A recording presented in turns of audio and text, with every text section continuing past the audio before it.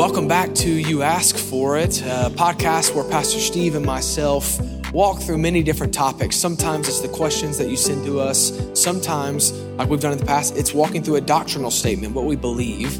Now what we're doing is walking through something very practical of just questions for the believer. We've talked about questions like, what is truth? We've talked about last week, the question, is the Bible true? And today we're going to move just a little past that and ask this question, how do I study the Bible? You know, that goes together because if you're convinced the Bible is true, then you ought to want to really study it. Absolutely, absolutely, because in there is found truth, right? And you want that truth to go in your life. I want to read you a quote from two people that have written on this very subject. First is Norman Geisler. He says, when Christians are asked why they have a hard time reading the Bible, 64% say they're too busy, while another 80% said they don't understand the Bible. These statistics are alarming, but there's one that is even more so. National studies consistently reveal that roughly 95% of Christians have never been properly trained in how to study the Bible.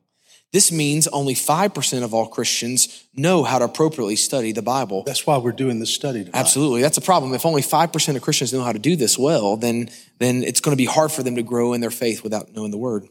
And then this quote by Adrian Rogers. A wise man once said, "These hath God married and no man shall part. Dust on the Bible and drought in the heart.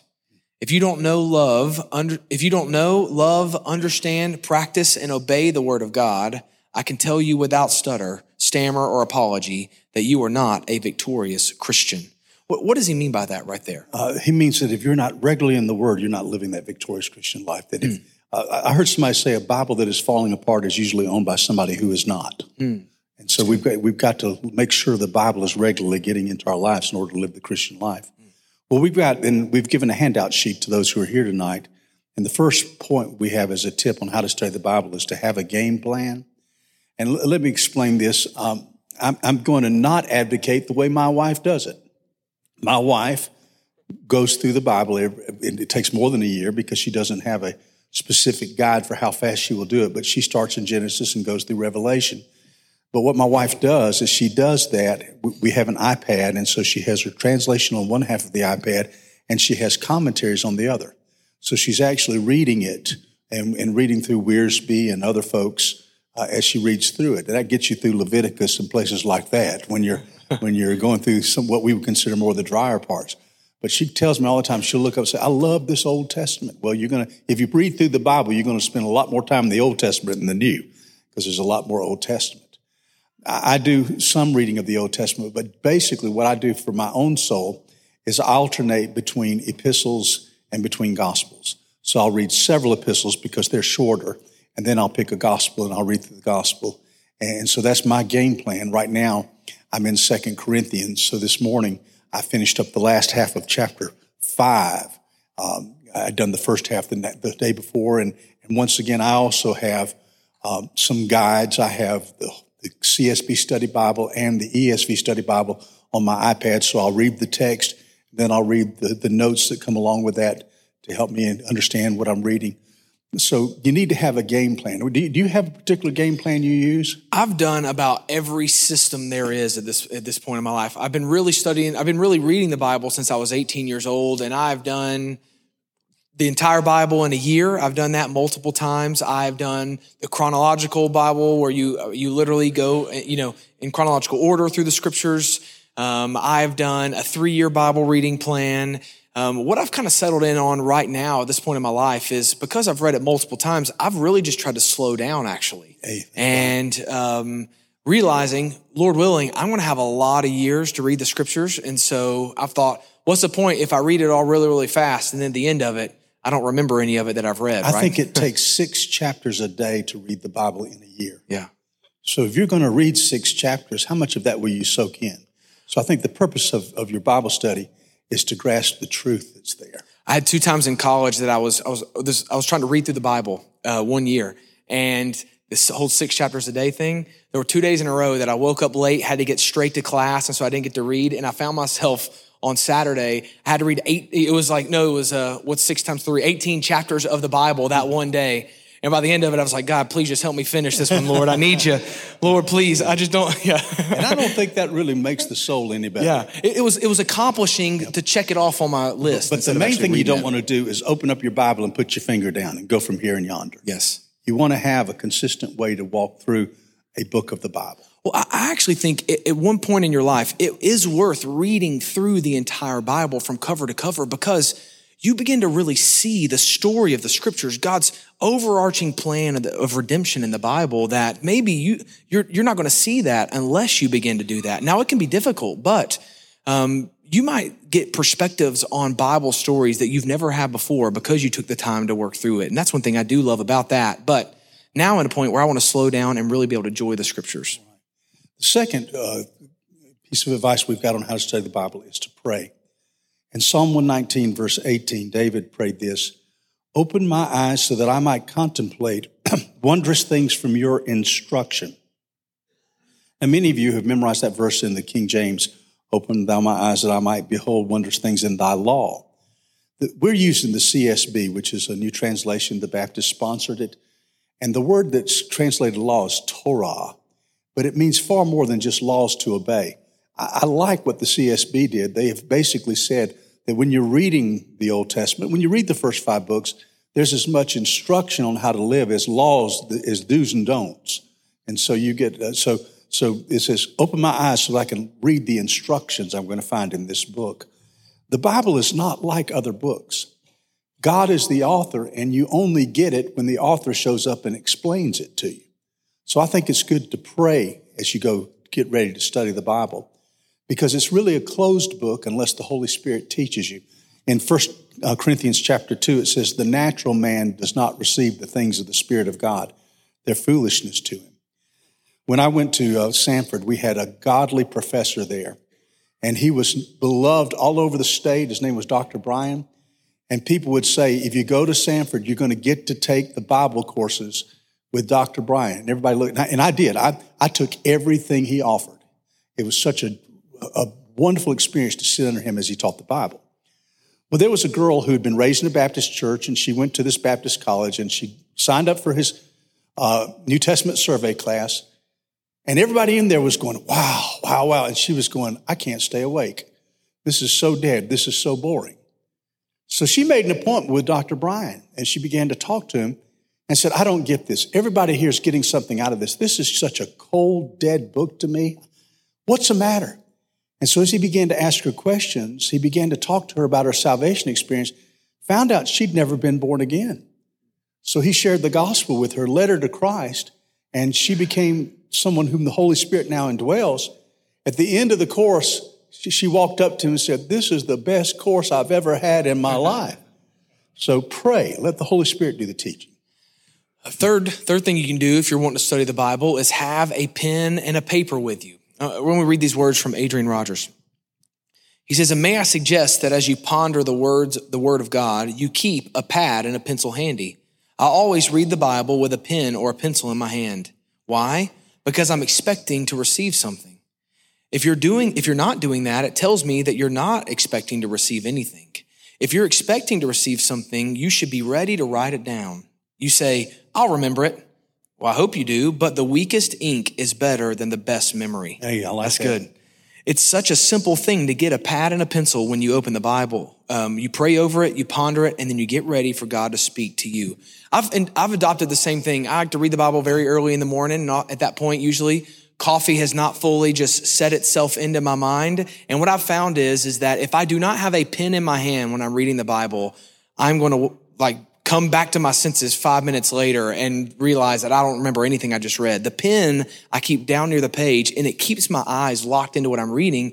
And then also I go in with this expectation, God, I want to know you and I want to see you in your scriptures today.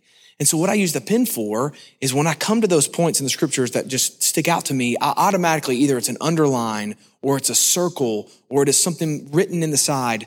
In fact, I have my ESV study Bible with me right here. And I got this Bible when I was 18 years old. My parents bought it for me for my birthday. And I brought it down a minute ago to show Pastor Steve. And there it's almost hard to read at this point because it's been read through so many times now that almost everything is underlined at this point. You know, I ran out of one, so now I'm underlining the other thing. And but it just shows where there's been different things that have blessed me at those times. When I was with the Navigators, they gave a simple definition. They said the difference between reading the Bible and studying the Bible is a pen. Oh, that's pretty simple. The difference between reading the Bible and studying the Bible is a pen. The fourth thing is determine what kind of literature you're reading in the Bible. The Bible is different than any other book. It's not like Gone with the Wind that you start with page 1 and end with Scarlett's famous words to Rhett Butler at the end. You know, it's not that. It's full of all kinds of different types of literature. In Psalms, you have poetry, you have prophecy, you have proverbs, you have biography. And what you need to do is determine, what am I reading right now? Because in order to be able to interpret it, you've got to know what kind of literature you're using right now. In my Fruitland class today, I began to teach my students about that. When people say, I take the Bible literally. Well, in the Psalms, it says, the trees clap their hands. You know, it says, you know, they praise God, the trees clap their hands. Well, I believe the Bible, so I believe that literally hands came out of the trees and they clap. No, that's poetry. That's the kind of thing you say in poetry. And so when I'm reading the Psalms, I don't believe that literally trees got hands and clapped them. I believe that that's simply a way of saying that as the trees are there displaying the glory of God as they wave in the wind, that's another way that God gets himself glory. Another thing you'll see in the Psalms, it'll say, God is my rock. It's not meaning that he's holding a rock around and saying this is God. He's speaking of symbolism of that way. You can't do it literally on this. Adrian Rogers said this, when you read the Bible, use your sanctified common sense. Don't just jump into the middle of a chapter in the middle of a book somewhere with no plan. He said you've got to see there's different forms of speech. See poetry as poetry, prophecy as prophecy, teaching as teaching, promise as promise, proverb as proverb. He says this, if you try to turn the proverbs into promises, you'll lose your religion. The proverbs are not promises, they're proverbs. What's a proverb? A proverb is a general principle that when generally applied, brings a general result. For instance, the Bible says if you do these things, you'll be healthy, you'll be wealthy. Take Proverbs 22, train up a child in the way which he should go, and when he's old, he will not depart from it. A lot of people say, I'm holding God to that. But what that is that's a proverb. When you look out and you see people who raise their kids in the right way, they generally hold to it. But it's not a promise that you claim. That's a proverb. It's saying this is what you see in the world. But you've also got symbolism in the Bible. Adrian talked about the fact that in Revelation, there's a dragon who is so tall that he takes his tail and sweeps a third of the stars from the sky. And what people say, well, I believe in taking the Bible literally, so there literally is a dragon out there that has a tail so big it'll sweep 1/3 of the stars. Have you used a telescope lately? That'd have to be a mighty big dragon. Well, Revelation doesn't leave you standing there. You can see, obviously, that's Satan. And he's taken, it says the stars are going to be the angels. 1/3 of the angels went with him in the rebellion. So you've got to sit here and say, I'm in symbolic prophecy, so I've got to determine that that's what I'm looking at right there. All right? Fifth thing you can do is to think through what you're reading, meaning the way the Bible says this is to meditate on something, to meditate, to chew on it, to have it in your mind. I'll give you a couple of scriptures that point to this. Joshua 1, verse 8 says, this book of instruction must not depart from your mouth. You are to meditate on it day and night so that you may carefully observe everything written in it. For then you will prosper and succeed in whatever you do. And then Psalm 1, one of my favorite scriptures that really helps us understand what it means to meditate on the Lord. It says, how happy is the one who does not walk in the advice of the wicked, or stand in the pathway with sinners, or sit in the company of mockers. Instead, his delight is in the Lord's instruction, and he meditates on it day and night. He is like a tree planted beside flowing streams that bears its fruit in its season, and its leaf does not wither. Whatever he does prospers. See, the goal is not just that we read the word, but the word to be implanted within us, and it becomes something that we think about, that we chew on often, because as we are thinking upon and chewing upon the word, it means that we're thinking upon and chewing upon his word, right? And so it's putting more of him inside of us and less of us inside of us. Well, I mentioned I'm doing 2 Corinthians, and it took me 2 days. This is personal, not for preparation for sermons. But I did half of chapter 1 morning. I did the next half, the next chapter, because I'm going through it, trying to make sure I'm grasping what each line says and thinking about how it applies. When I was with the Navigators, they used Proverbs 3:5, trust in the Lord with all your heart and lean not on your own understanding, to show us how we can take one phrase and get a lot of meaning just by emphasizing different words. So let me just take that memorized line. Trust in the Lord with all your heart. What does it mean to trust in him? Trust in the Lord with all your heart. It's not a matter of having great faith. I've got to have faith in the Lord.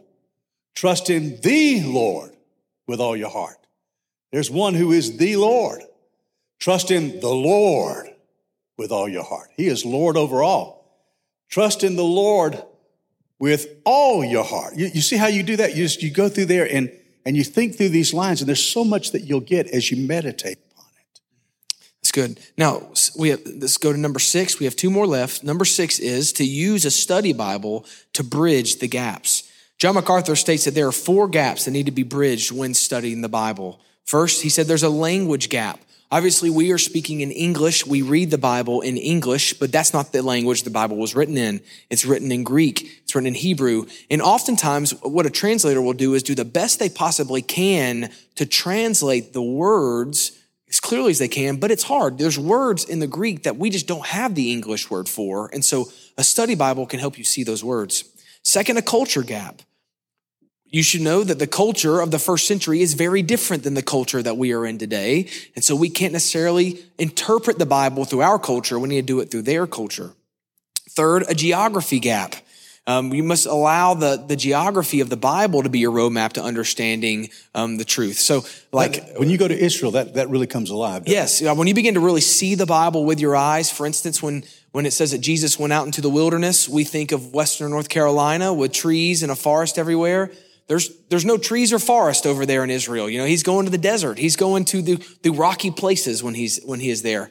And so that's where understanding the geography of where this is being written is important. And then finally, a history gap.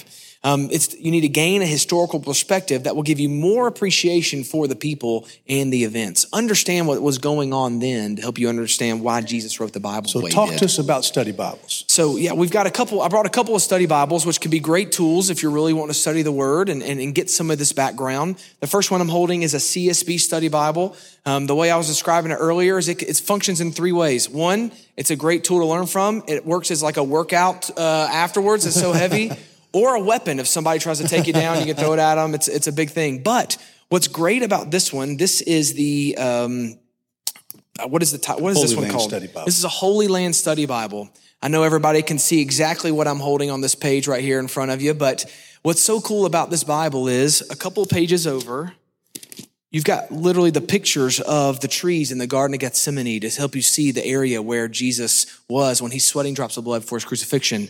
The page I was just on is showing you the method of crucifixion that the Romans had. And so what's cool about a study Bible is that when you're reading, you can go to these things and get a deeper understanding of what's going on. I'll tell you what I would recommend this for. If you have been to Israel, and many of our people have been, get the Holy Land Study Bible, because that'll bring your trip back as you read there and you see all these pictures.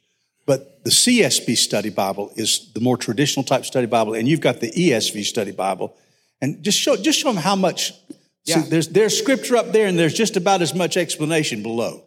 I don't know they can see that really well from here. Oh, yeah, they see it all. They see it all. There's a line right here, and the scripture is here. Yeah, and so everything under here is basically notes on the verses. And so if you're trying to figure out what's going on, for most of these verses, there is a description of it. And then one of my favorite parts, if you go, I'll turn right here. Say you want to read the book of Titus, and you don't know much about the book of Titus. Before you even get to the scripture, there is a whole section about the author, the date, the theme, the purpose of this book, a timeline, when this would have been written, the literary features of it, the history of salvation present in here, a map of where this would have been. So that's what can make a study Bible like this so good to have with you if you want to read the Bible. I would say this, if you're going to be a serious Bible student, you need to get a good study Bible, and I would say the two best out there are either the ESV Study Bible or the CSB Study Bible, but it'd be well worth the expense to have there.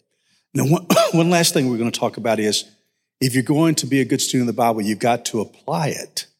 James 1 says this in verse 25, the one who looks intently into the perfect law of freedom and perseveres in it, he is not a forgetful hearer, but a doer who works. This person will be blessed in what he does. There were a group of Christians in Korea that were memorizing the Sermon on the Mount, and they seemed to have done it so quickly and so easily. And so somebody said, how did you do it? He said, well, we memorized a verse and then we went and did it. And then we memorized the next verse, then we went and did it. And it's amazing how if you do it, it makes it sink in. But here's some questions that are standard questions. Adrian Rogers gave these questions. But 6 questions you can ask of every passage you're reading. Is there a promise to claim? Is there a lesson to learn? Is there a blessing to enjoy? Is there a command to obey? Is there a sin to avoid? And is there a new thought to carry with me? So do all of the good work, but make sure you apply it when you finished your study. Well, we hope this is going to be a helpful podcast for you as you're trying to learn how to be a better student of the Bible so you can know God more through His Word and spend more time with Him. If you have any questions about this, our stuff is always on the You Asked For It website. You can reach out to Pastor Steve and myself. We'd love to give you some resources. Go and check out that CSB Study Bible or the ESV Study Bible and start using it in your daily walk. Thank you for joining us, and we'll be with you again next week.